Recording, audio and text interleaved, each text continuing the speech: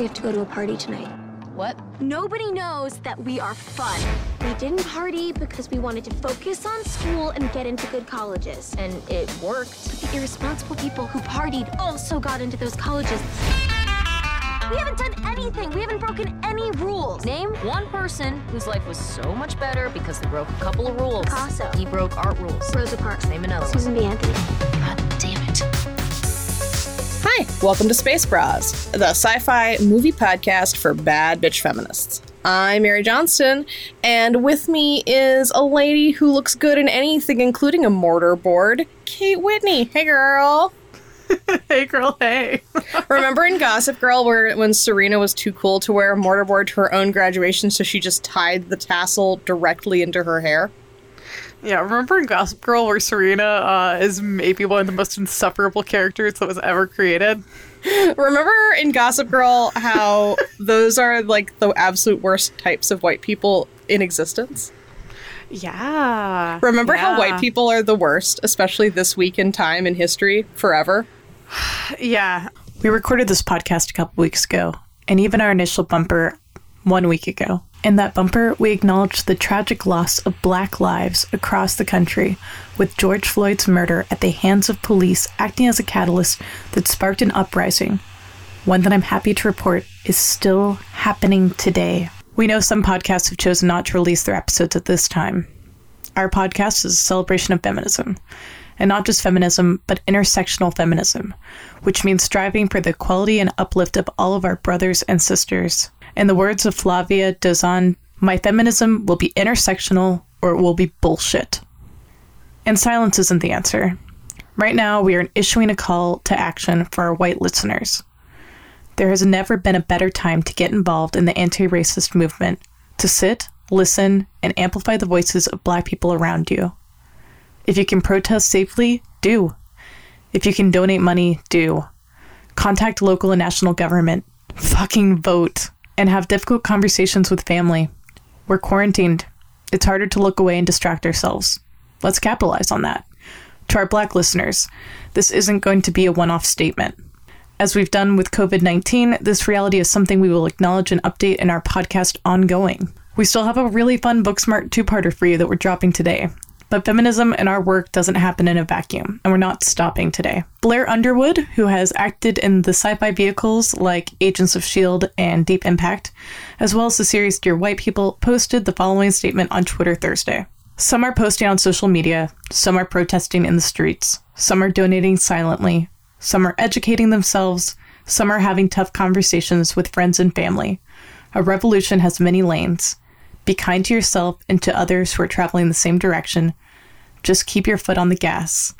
Keep your foot on the gas. Thank you. Please check the podcast description for links to where you can donate to support this uprising. May it be an actual turning point for America, the likes of which we have never seen.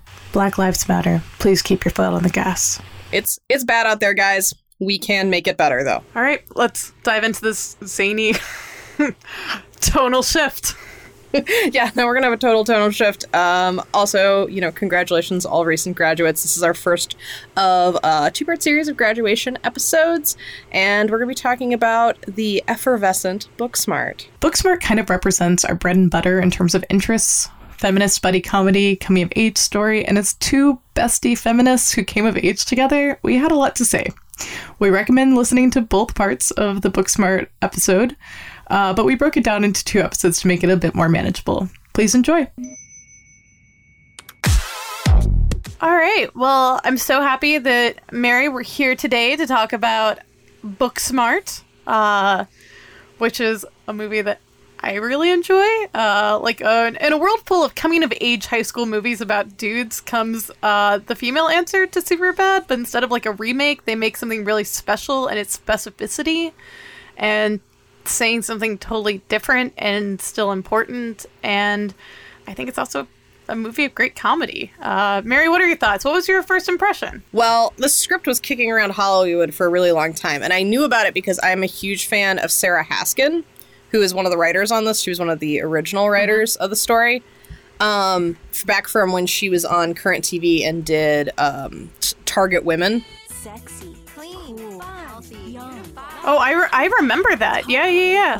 But it's like how the media markets things to women and how absurd it is. Like yogurt. So she covers such topics as like yogurt and like doofy husbands and stuff. And I adore her. I also liked her unfortunately named TV show Trophy Wife, which I think would have been on for many seasons if it wasn't called that. Yeah, probably.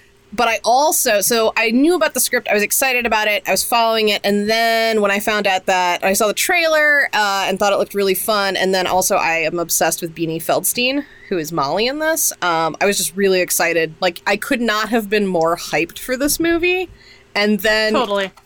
I think lived up to all of my hype, but just took it in a really different direction. It wasn't the movie I was expecting, but it was the movie I needed. Do you know what I mean? Totally. I feel like that touches on, for me, something that's really special and profound about this is just how seen it makes me feel. Like, to have a movie with so many throwaway lines that, like, reflect things that I care about. Want to give us a little plot overview? Yeah, hell yeah. So 2 high school seniors don't find out until the last day of classes that even though they didn't party and they worked hard constantly, their college prep school cohorts are all going to go to Ivy League schools too, the people who did party. So everyone else did both, study and have fun. So Molly tells Amy that they have one night to party, to do both, and to change their stories. What took them 4 years, we're going to do in one night. And what comes is a gorgeous, hilarious, in its specificity masterpiece about the female experience and female friendship, as well as still having universal themes about that you expect from a coming-of-age film. In other words, I think it's kind of fucking perfect, and I'm sure I'm overselling it for some people, but for others, you'll agree, I'm selling it the perfect amount. So, I'm surprised by how... I mean, obviously, when you read reviews of this movie, there are things that are just, like, negative for the sake of being negative or, like, politically bothers people. Like, of course. But I'm more talking about, like, people who seem like they're on board with it and are just, like, just not that funny. I think this movie's really funny. I don't know. This movie's very funny. Like, it's... And again, like... Go ahead. I mean, like, it's not... I kind of know what they're talking about. Like, I remember seeing, like, Tina Fey and Amy Poehler's movie Baby Mama, which I thought was going to be the funniest movie of all time, and being like, it's not that good. Okay. So I understand. Yeah, it was a lot of meh. Yeah, I understand, or, like, I feel that way, and this is incredibly controversial, about the movie Anchorman. I think it's just okay. Dude, no, so that's the thing, is what other people, I guess, feel about this film. Hot take, I feel about most of the films that they feel the opposite about. Like, all right, so I had this conversation with my lovely, lovely housemate who was like, I mean, but Superbad's just so quotable. Like, have you ever quoted this movie? I'm like, well, A, I never have quoted Superbad, and B, yes, I have. And he was like, so, like, what do you say, like, Malala? And I'm like, no, I'm more likely to be like, who allowed you to be so beautiful? Who allowed you to take my breath away? Take my breath away. Like, it's so good. Booksmart is more subversive in that it dares you to realize that there are no bad kids in high school. There are no mean kids in high school. Everybody is doing their best, and everybody is self-conscious. With whatever deck of cards that they have in front of them, they're playing the best hand they possibly can. And I think to yes and what you're saying, what I find to be incredibly valuable about this film is that the subject matter of what the jokes are. Like, it's not about, like, 2 girls trying to get laid. It's about 2 really smart, capable women being like, we need to cram in some fun. Yeah. Like, if all the world is full of very male perspective and then the antidote is Broad City, this is, like, the Broad City of movies. I say that as a high compliment in terms of it's nice to see humor that I can laugh at every single fucking joke in the movie and not just be like, ugh, you know? Does that make sense? I think that Superbad is to Workaholics as Booksmart is to Broad City. That's they fair. are doing... They're still irreverent. I think they're both good. Like, they both... They are. We've laughed a lot about Workaholics. Yeah, they both make me laugh. The one I haven't seen, I might hate Superbad now. I don't know. I'd have to watch it again. I haven't visited it in over 10 years. I'm pretty sure the last time I saw it was in theaters. Like, I remember laughing really hard. What's exciting about this is that at the end of it, with one possible exception, which we can get to, I feel like I understand every woman in this movie and every character in this movie. Yep. For who they are as people. Even though I think that comparing it to other obvious coming of age stories is a little bit whack. I do think that there is something to be said for the universality of coming of age movies, and how surprising it is that when you watch other stories about teenagers and graduation and being a young adult, how pieces of it always really ring true for you. Like, sure, the technology changes, the fashion changes, there are cultural moments. We're just culturally in a pretty different space. But, like, when I watch something like Adventures in Babysitting, those things still feel real to me. And I guess it's just because a lot of the story, the emotional notes that stories hit are basically true for everybody, because being a teenager now is not that different from being a teenager 10 years ago. Like, except you just have more options almost, or different options. You have different options, and you are more aware of certain issues, but than 13 years ago when I graduated high school. But it's still, you're still in a place where you both are dying for autonomy and, like, being asked to be an adult, but also still, like, being held back. Like, all these things are about to fundamentally and foundationally change, no matter how much you want them to or not to. Like, that all is universal. And the basic ideas of, like, what it means to be friends. Yeah. What it means to fall in love. And I think even more importantly, kind of reminiscing that this is the best, the longest, shortest time. This is the best and the worst, and it's fleeting. And your life after this moment does fundamentally change in a way that means you can never go home again. Like, I think that is the reason that they speak to people and ring so true. I always return to the line from that Boy Least Likely To song. You never make friends like the friends you make when you're young. That is true. And part of it is because you are learning so much about yourself and how the world works, and, like, exiting adolescence where you're basically a little sociopath. And if you can connect with another human and empathize with them and love them, then that will probably stay with you for a really long time. Well, and not just love them. Like, I think with this movie and what a lot of those movies, but, this one obviously struck really true for me. It's a level of both understanding, empathizing, and accepting. Like, you don't just love someone, but to be accepted by them for exactly who you are in that moment, And respected. Yeah. I think that is... So I think acceptance is Molly's character arc. Yeah. And I think that Amy's character arc is respect, sort of. And how those two things intermesh and the power dynamic. I mean, like, broadly speaking, this movie is about power dynamics overall. Like, the whole idea that Molly more so than Amy, but you kind of get the sense that Amy feels a similar way about this, that they sort of boosted up their life choices because they thought that it meant that they could get somewhere so much better than everybody else. And to find out that is ultimately futile, like, breaks down their concept of the power dynamics that they had basically been hanging their hat on all through high school. Yeah. And it turns their world upside down. It turns the world upside down to realize it's not actually a meritocracy. And, like, that's established in, like, the first seconds of this movie, where you hear the affirmation that Molly does every morning. Visualize what you still want to achieve. Stand atop the mountain of your success and look down at everyone who's ever doubted you. Fuck those losers. Fuck them in their stupid fucking faces. Isn't that hilarious? It's Maya Rudolph's voice. I love it. It's just, it's amazing. It's hilarious. And you're right. I'd never put it quite like that in terms of power dynamics. I did call out, like, the structures of, like, what a meritocracy is and what expectations are. And, like, if you sacrifice this, you will get this. Like, it's totally upended in a way that is real.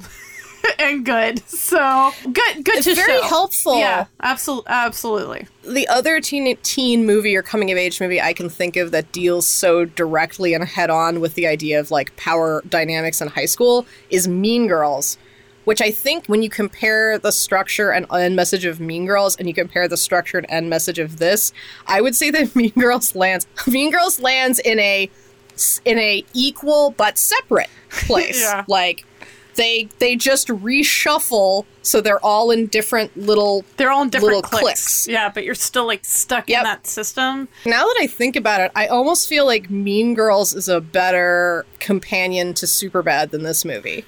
That would make sense in terms of like timeline. And also like parts of Mean Girls feels very After School Special, not in a way that's like bad. Like that movie was very important when it came out, but in a way that like this never feels like I am entering into an After School Special territory. And part of that, I think, is the filmic techniques that are used for this movie. It's so funny because later on, I have kind of a list of tropes you see in Coming of Age, like the speech, that someone makes. And I feel like Katie Haring creating a speech when there wasn't one feels so After School Special compared to like hearing Molly, because of the way they structure it. And this is brilliant. You get to hear both what Molly originally wrote or delivered hilariously and perfectly by Jared. I am a woman. I am a powerful woman. And I'm ready to take the fists of my femininity to the status quo. Straight white man, your time is... Okay. With everybody being like, yikes. And how angry it is. And then you see her after Enlightenment speech, which is, if you had any beef with the beginning of the movie, it's that, like, you see the dark underbelly of ambition being that, like, she thinks that she deserves more than other people, and that she's, like, destined for greatness or whatever. But then she literally calls that out herself at the end, and it's like, I thought I was better than you, and I think part of it was I was kind of scared of you, but you all are actually pretty great. So, go forth and continue to be great. Don't become an asshole. A lot more powerful to me than, like, let's share this plastic crown. I don't know. I didn't mean to come down on Mean Girls. Yeah, no. Anyway, I did. I did. It's fine. It's worthwhile talking about comparisons in order to highlight what makes this novel and successful in a weird, like, that valedictorian speech shouldn't work. And a lot of other movies, it wouldn't work. It would feel After School Special. It doesn't feel that way in this. And unearned. It doesn't feel unearned in this. Yes. These female writers, and I'm also going to give Olivia Wilde a shout out as the director who got this movie made. And I think it is directed beautifully. But these writers were able to construct a movie in which you get to live in this duality of both we never have to worry that Amy and Molly are about to be sexually assaulted. And yet, we get a nod to the fact that there is a gross, seedy underbelly. And they are able to be victorious over a guy who is a strangler and a violent dude. Like, we both get to have the fun of that dude in the car, like, giving them shit about trusting people. And then also, Amy leaving her phone in his car allows the cops to, like, come and take him down and Amy to get to go to graduation. Track him. Yeah. That's an interesting piece. I almost feel like it's sort of, even they view with kindness. Like, that whole speech is awesome. And when you hear him give it, you are like, yeah, don't trust people. Like, what's wrong with you? And it's so funny that even he understands himself. Yeah. Like, as they are growing, like, he is what knocks, right? He's the danger. Yeah. And he's like, this is out there, he's like, dudes. I'm the danger. Here I am. I am the danger. Stop trusting the danger. Like, I think that moment stands even if he doesn't turn out to be the Strangler. But it adds a level of zaniness to it that I think the movie is sort of, it makes it more fun that he is for sure. No, I think it adds, that's what I mean. Like, I think it both adds zaniness and also adds, like, a level of stakes. Like, it gets to be funny, but also like, oof. But, like, that's also being a woman in the world. Yeah. Realistic. It feels very realistic in that you're like, no, it's not like they wouldn't go out. It's just that what they're doing is truly risky. Like, yes. And they're just young and dumb, and they don't know. They haven't learned enough of the world, and I would rather, young girls get to learn by watching this movie than, through actual action. So something I think that makes this movie so successful are the filmic techniques. Not only the color grading and the quality of the filming is pretty and fun, and the music. I sometimes listen to the the soundtrack, and I mean like the original composition or whatever, when I'm working as music in the background. But I like these interstitial fantasy sequences that are gorgeous and high concept. You have the drug trip, which feels like a reference to Team America World Police, but also is a beautiful way to add to the plot a discussion of unrealistic beauty standards that Barbie and her ilk perpetrate among women, and the fact that they are the highly sexualized versions of the characters that they are assigned in this dinner theater is also like a fun bit of like attention to detail. Also, the deep understanding and kindness of not making Molly the fatter of the two, and I'm saying this is a fatter woman, like, be the one who's not seduced by her own beautified body. Yeah. I really appreciate that. That scene crumbles into nothingness if Molly is the one who loves being like a Barbie doll, like having a Barbie doll figure.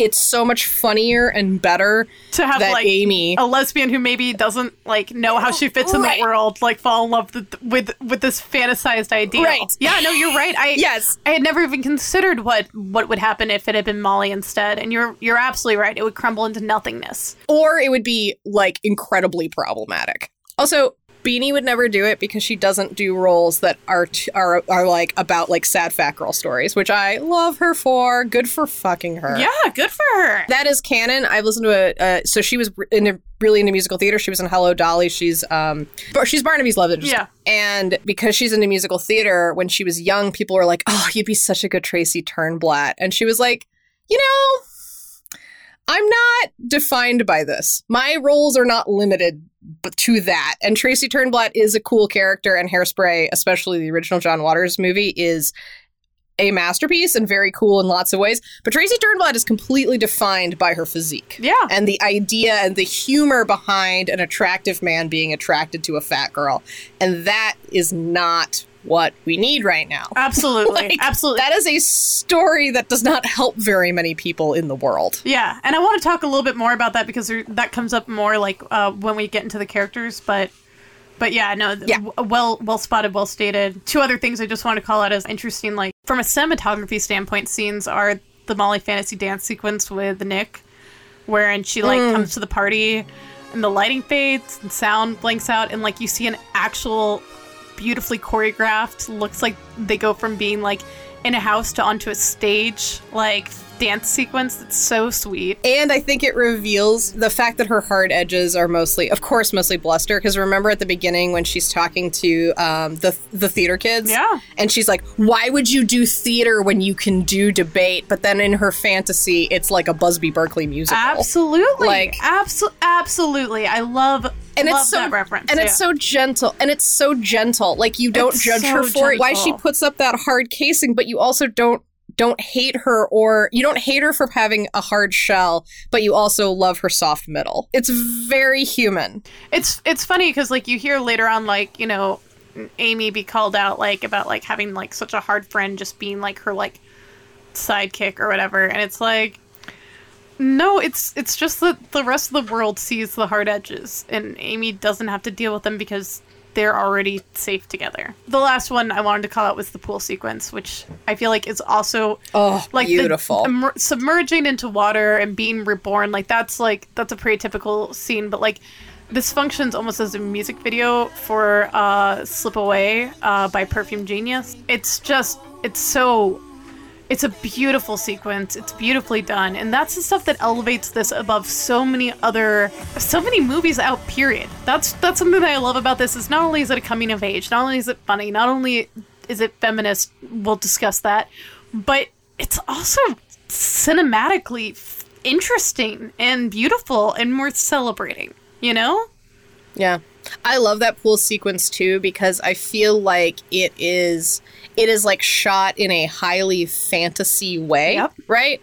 Like, but it perfectly captures what it feels like when you were a teenager, and maybe even as an adult, but I think it just sort of changes as you age. Yep. What it feels like to do something that is ultimately completely benign. They're going swimming. Absolutely. Like, it's but feels so like risky and daring. Yeah, transgressive and exciting, and just like exactly what you want to do. You just want to feel like free and able to be yourself, and like it perfectly captures that. And then to then have her world like crash down around and be like, no, the cute girl I likes the cute guy my friend likes. Like that, to juxtapose those two incredibly intense and incredibly realistic emotional beats right after each other, like I almost cried when I saw it the first time. It's so heartbreaking, and you know that like nobody is to blame. Yeah. Like I think that is the important moment, because you know that like Ryan and Nick feel the same way. Like they are having a similar transcendent teenage experience at the same time that Amy is. Amy is just our main character. But from their perspective, that moment is even more perfect, right? Yeah. Like they carry that like freedom and wildness like even further. Yeah. And have no idea that they hurt her. No, of course not. So you don't hate them for it. No, not at all. You know, like it's so smart. It's beautifully done. It's clever. It's so smart. Yeah, let's dive into characters. I guess because we've already been talking about Molly, I think that she's a great place to start. You already mentioned that she went through roles about the sad fat girl. Something, if you were going to call anything in this film, and because I think it does. Again, walking two lines duality. There's a scene early on where we see like the cruelty of kids, but it's something that gets like addressed, and also like isn't the cruelty the way that you normally see, where it's like, oh my god, Molly's like fat and ugly. It's like, Molly's hot. I would put a bag over her personality. Molly's hot, but she's a little intense. She doesn't know herself, and I'd put a bag over her personality instead. That's so powerful, and also like, you know, you and I have talked about the fact that, like, offline, she can dish as well as she can get.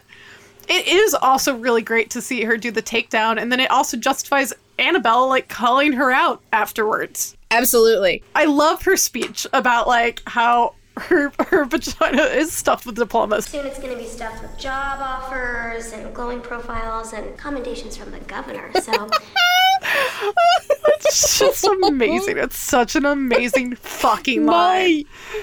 Molly, you psychopath. I fucking love it. She is. Like, that's the thing. She starts off as an angry psychopath who feels like she's at war with, like, her fellow student to be, like, recognized for her superiority, and then gets a harsh dose of reality that, like, both probably these kids are all smart, but also, like, that's not the way that the world works. I'm sure that those kids are smart. We heard them talking about how they're smart, but I also went to like college prep high school where like, yeah, kids are probably smart, but like everyone was getting into Ivy League schools. I want to get into this more in the kind of my main problematic piece has to do with this, but at this point, do you think that they're in a public high school? I kind of think so. I think it's a charter high school. Oh, that makes sense. Okay, yeah. That makes a lot of sense. But, like, they're not in, like... I didn't get the sense that this is, like, a ritzy private school. No. Not at all. I'm just comparing it to the college prep school I went to because I think this is a charter school. Right. And you probably knew kids who got into, like, big gun Ivy League schools. Yes. But not everybody. Oh, my... But so many of them.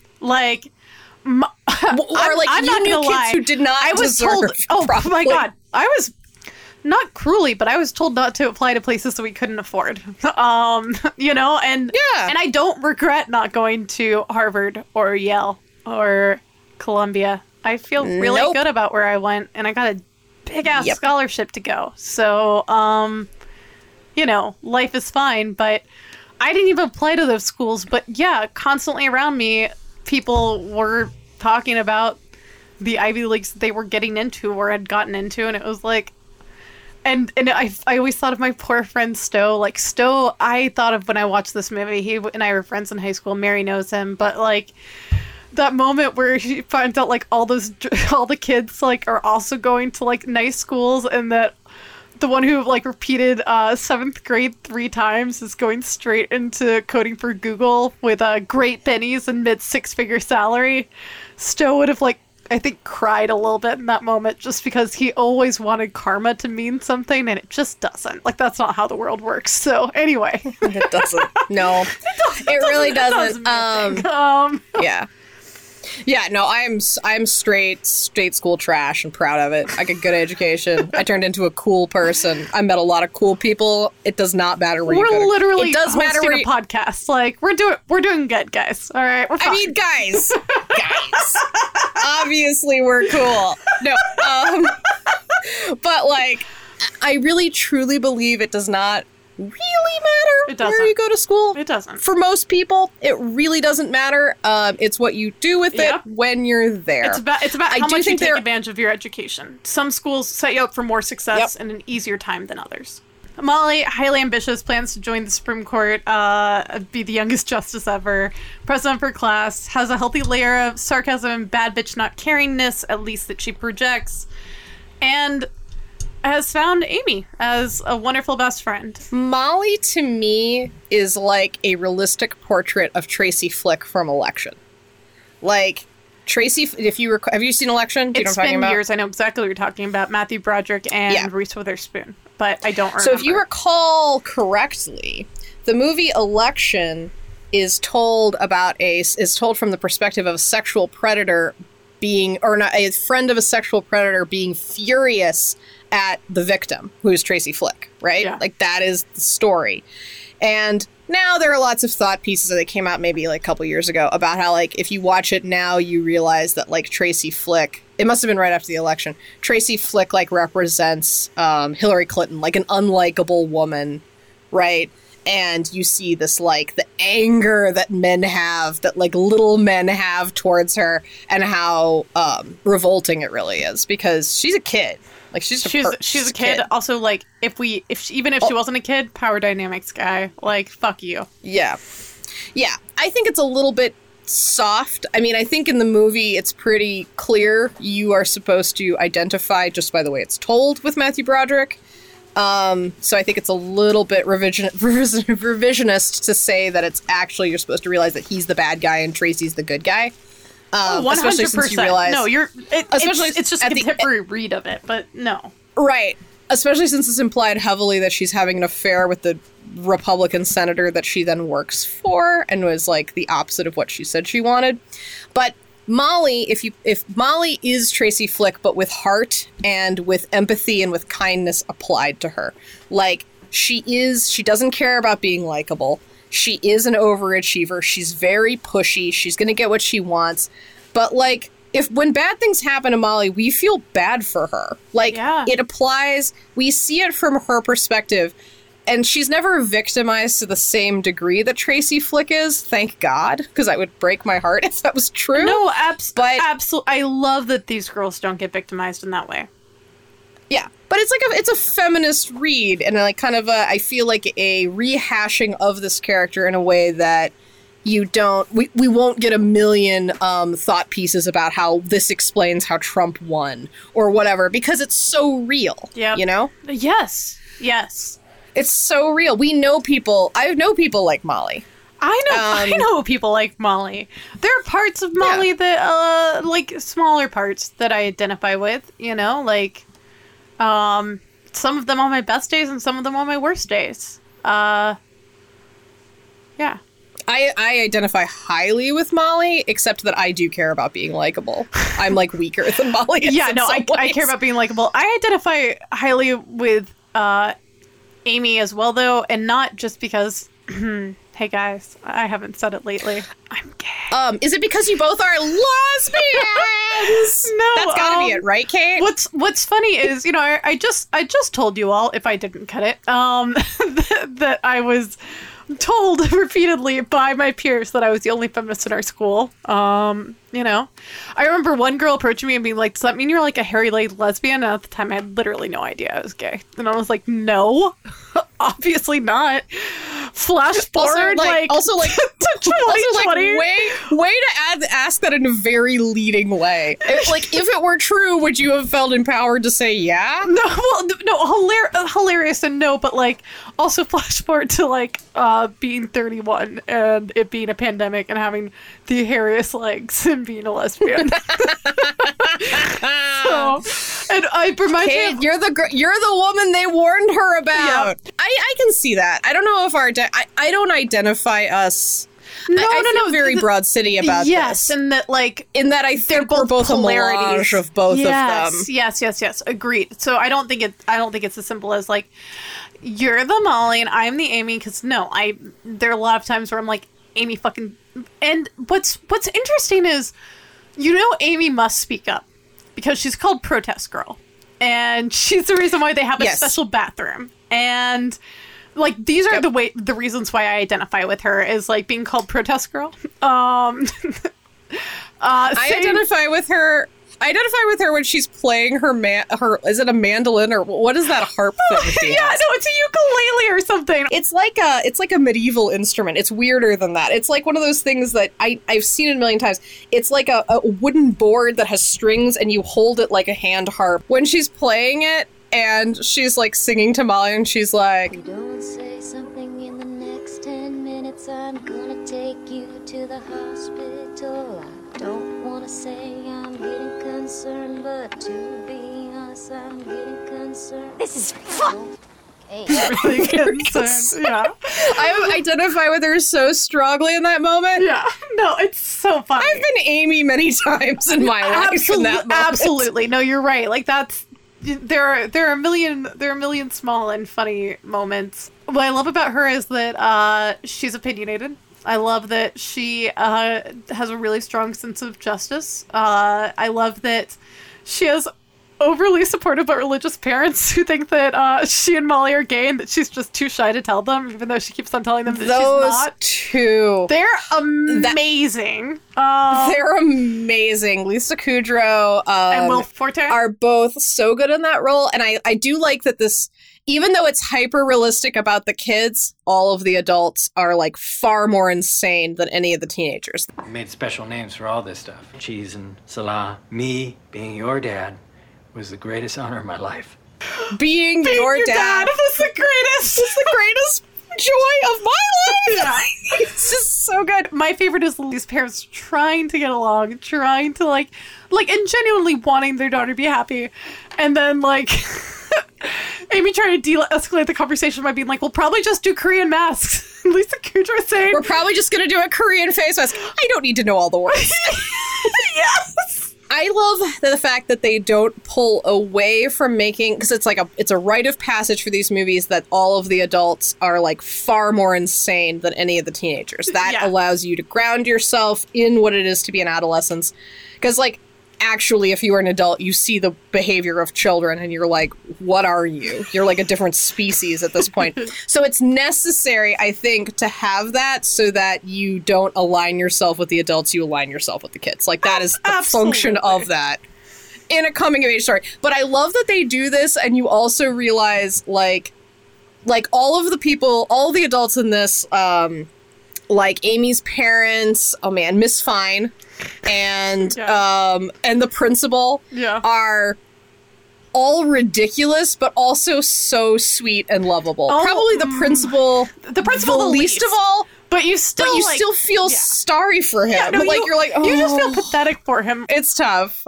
Miss Fine is wonderful. Oh my as well. God, but Jessica Williams. Just so good. I also like that they like still give. I feel like there's like a little bit of an.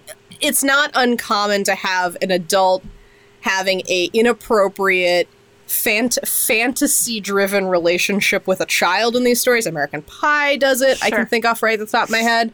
I feel like this is a example of that, but they make it clear to you that it's fine because the kid is of age. Yeah. Like, it's inappropriate because of the power dynamic. Yes. But like, it's not, no one thinks she's awesome for doing it, but you also aren't like, you aren't asked to wave away statutory rape, which I really appreciate. No, in fact, consent is established, and also the ability to consent is established. Cool. Sickening. Something that we've been talking about, because it's impossible not to, is representations of feminism and intersectionality in this film, and I kind of like have like almost like a greatest hits list of some of the things that I just love, because what's so strong and fun for me about this movie is the way in which, like, it's so casually and easily embeds those values into it, and in ways that are still, like, funny and fun. My first example would be when Molly's about to go into, like, your weird bathroom, and Amy says, I'm going to pee in your weird-ass bathroom, watch my stuff. Until all of us can pee without genitals, none of us can. Until all of us can pee without genitals, none of us can. Which is just a hilarious line. Just so ridiculous. ridiculous. Also, I'm sorry, are you shutting the door on Okay. us? Because that's not subtle. We will persist. we will persist is a lot of fun when the principal's shutting the door on their face. The overly supportive nature of the exchanges between Molly and Amy Oh, darling. are a beautiful example of feminism and like how female friendships can be really special. No, No, not acceptable. this is not okay. Who allowed you to be this beautiful? Who allowed you to be this beautiful? Who allowed you to take my breath away? Call the Who gave paramedics. me- No, Call the police, because there has been an emergency. I can't look right at it. I feel like I have been lucky to be in female friendships where we've kind of always done this. Like, maybe this is more blown out in the way in which they compliment storm each other, but like very much like you look amazing. You're doing great. You know, like, I'm so happy to be here with you. We're gonna like hug and build each other up, but like I do love the way in which the performativity of the way in which they do it is so fun and funny. It totally makes sense because they truly do feel that way, but I also think it kind of plays into the role that women, when they are feeling loose and their guard is down, are actually like, I think we have an idea that women are always in competition with each other. Yeah. In my personal experience, that is not true. Very rarely have I been in a situation where I was like, oh, this woman is like being really weird to me because I'm another woman. Very rarely. Very rarely. I would say that most of my experiences are sort of like drunk girls in bathrooms level of support, where you know, like, and that's basically what they're doing. That's where what they're just doing. like, It's like drunk girls in bathroom level of support. oh my gosh, that is the most beautiful outfit in the world. I could never wear it. Oh yes, you absolutely could. You look beautiful. Do you want to try it on right now? Like that's like, Yeah, right. exactly. Like that's how it actually is. And in sober and real moments, I feel like that's what it's like when women do well in front of each other for the most part. I mean, maybe I'm surrounded by exceptional women, but I kind of don't think so. Like, I mean, I do think so. I think it's more universal. Yes. I think it's more universal than we're shown. I think having it like displayed here in just such like an actualized and like acceptable and also funny way makes it more will make it more universal. And I think people also act to the expectations you set for them. I feel like men are what cause the problems, is what I'm not saying. Well, definitely, they're the ones who write the stories. Yeah. Before I went to women's college, I got asked a million times, oh, that many girls together? That sounds really hard. And it's like the only real drama at Agnes Scott was if people were literally running for the same office. So like a literal competition. Oh yeah, like an explicit competition. Yeah, explicit competition or lesbian drama around like, you know, like partners overlapping and shit. Like otherwise, yeah, angst, romantic angst that is universal. Yes, romantic angst is universal. Literal competition is universal. Beyond that, no, it was actually pretty fucking wonderful. So like, you know, it's lovely to get to see that just embedded in here. I also love the frank discussion of female pleasure and queerness. This is when like that masturbation scene, like we don't see them masturbating, but the discussion about it is amazing. What if I don't use my hands? You can make yourself come using only your mind? That's like the one thing my mind can't do. No. That's the one thing my mind can't do. Yes. I love that whole scene so much. So good. That tragic panda. Just everything about it is so funny and like establishes them both as characters, both as Amy as sort of like a person who knows herself but is like ultimately like meek enough that she doesn't want it, because like no one would want to admit that. That's embarrassing. It's embarrassing. But then you have Molly who like loves her so unconditionally that she teases her mercilessly. But like not in a way that's like, no, just in a funny way, hilarious way. Does she talk dirty to you? Mm-mm. Tell you about how she's in danger. No. Do pandas roar? Stop. And then quote open up and it's like, so I once masturbated with an electric toothbrush and got the worst, a horrible UTI. horrible. And I just love that Amy's response is, I wish that would have been a secret, but you've mentioned it many, many times. But you've mentioned it many times. So sweet. Yeah. I do think it's slightly unbelievable that Amy has never looked at porn. I just assume that all children now have seen porn. I'm sure that they have. Like, again, I think that this is like something, again, like, you know, it's written by people in their 30s. And I think I went a very long time without ever watching porn. Like, I think maybe I hadn't seen porn my senior year of high school. We're that weird. Yeah, same for me. Yeah. We're that weird generation where we had the internet, but like, I mean, if you were going to find porn on the internet, it was more work and also like got you into some seedy territory. We had GeoCities. Yeah, like websites. You couldn't. Like things were weird. Yeah, you couldn't just type in porn not gross into Google and like get good results. Yes. No, exactly, exactly. So yeah, it was a different landscape. It was. So yeah, I do think it's a good moment because I think you kind of get a sense that where Molly has good instincts, Amy like teaches her the language to express how she feels, like the whole like that's her gender performance. Like, you kind of have that moment. I love that line so much just because it's such a perfect throwaway. Good. I don't even know if she's into girls. So I'm good. She wore a polo shirt to prom. Well, that's just her gender performance. It's different from her sexual orientation. I'm sorry, but I don't get it. Well, gender is constructive. Thank you. That much I understand.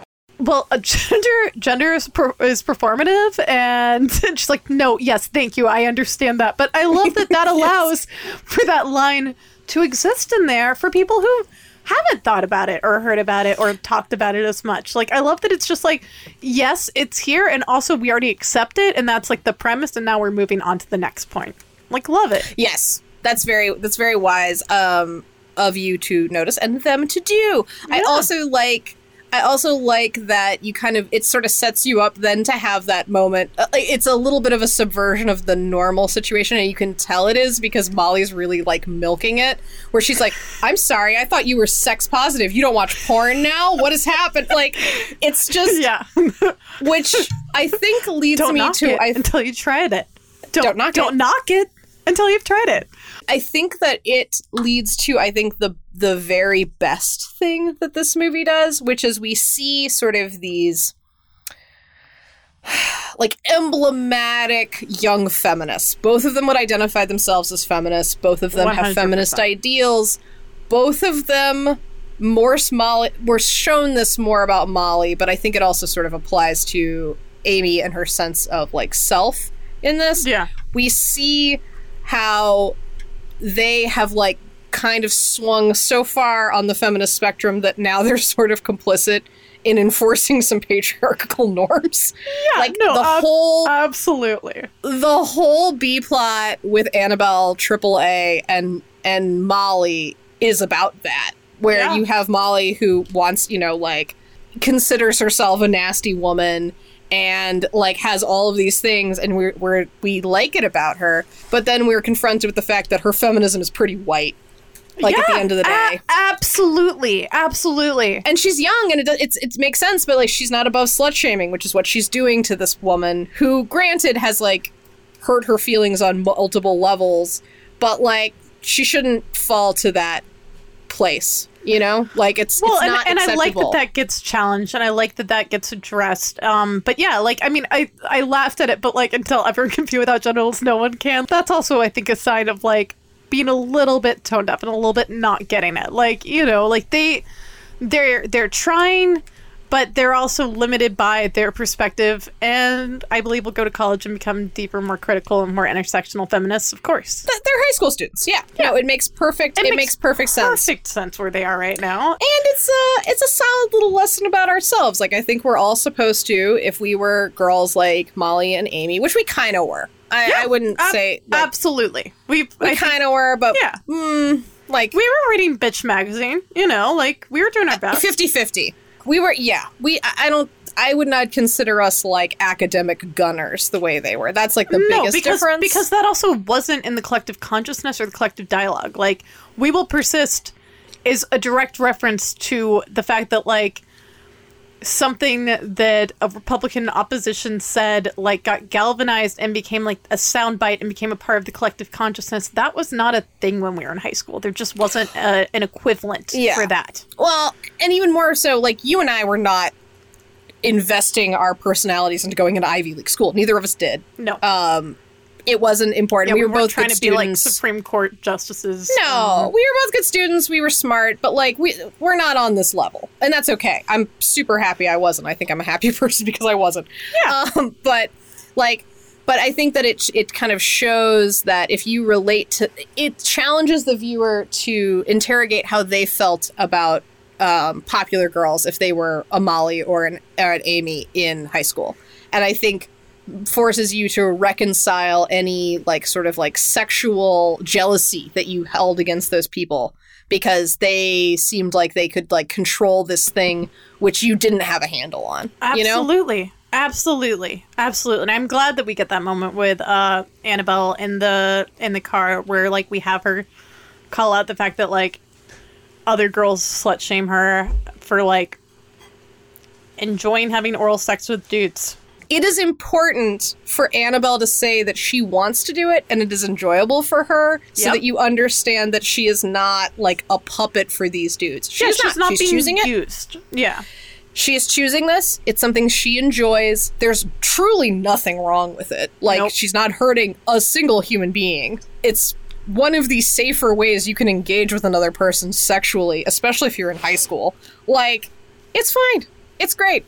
And it challenges you to be like, yeah, like, why would we make fun of her for that? It's fine. Yeah, and like, also, like, you know, not to scoop power dynamics later, but, like, that is a way to, like, both have power and agency in a sexual encounter. Like, you get to be engaged, but also, like, not be as vulnerable. Like, you know, there's a lot I can see that would be...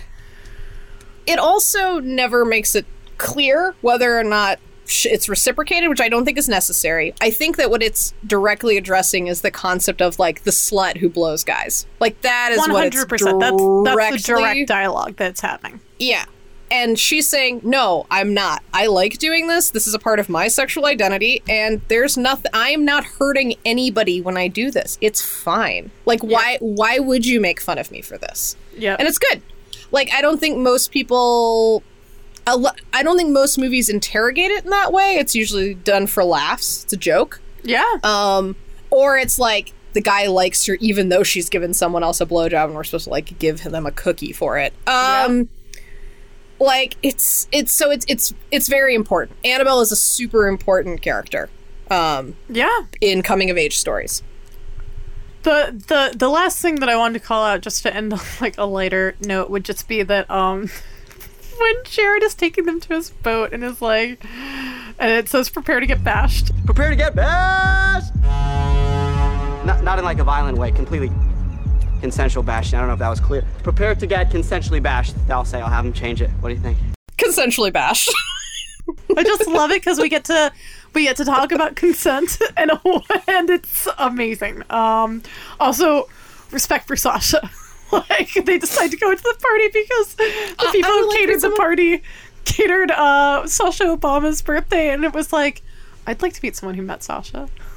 Like, I also like it because I think it also shows sort of the hypocrisy. Like, Molly and Amy think that they are better than Jared, but Jared is actually just espousing and like living all the things that they like as well.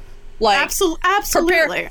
Prepare to get consensually bashed. They should be on board with that. That's like kind of a cool thing. He's amazing. It's an amazing moment. I love Jared in that moment. Yeah, he's way more evolved, and I think that it's designed so that the audience. I mean, it's of course he's like a clown, but I think we're designed so that the audience recognizes that before they do, and sort of like questions them about that. Like you're like, no, this is like a guy that you should be on board with. This is what you want, actually.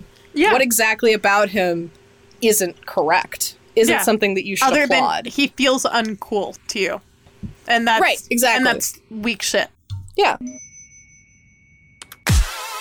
Thank you for listening to part 1 of the Booksmart coverage. Please rate and review the podcast and check out part 2 on your podcast feeds right now.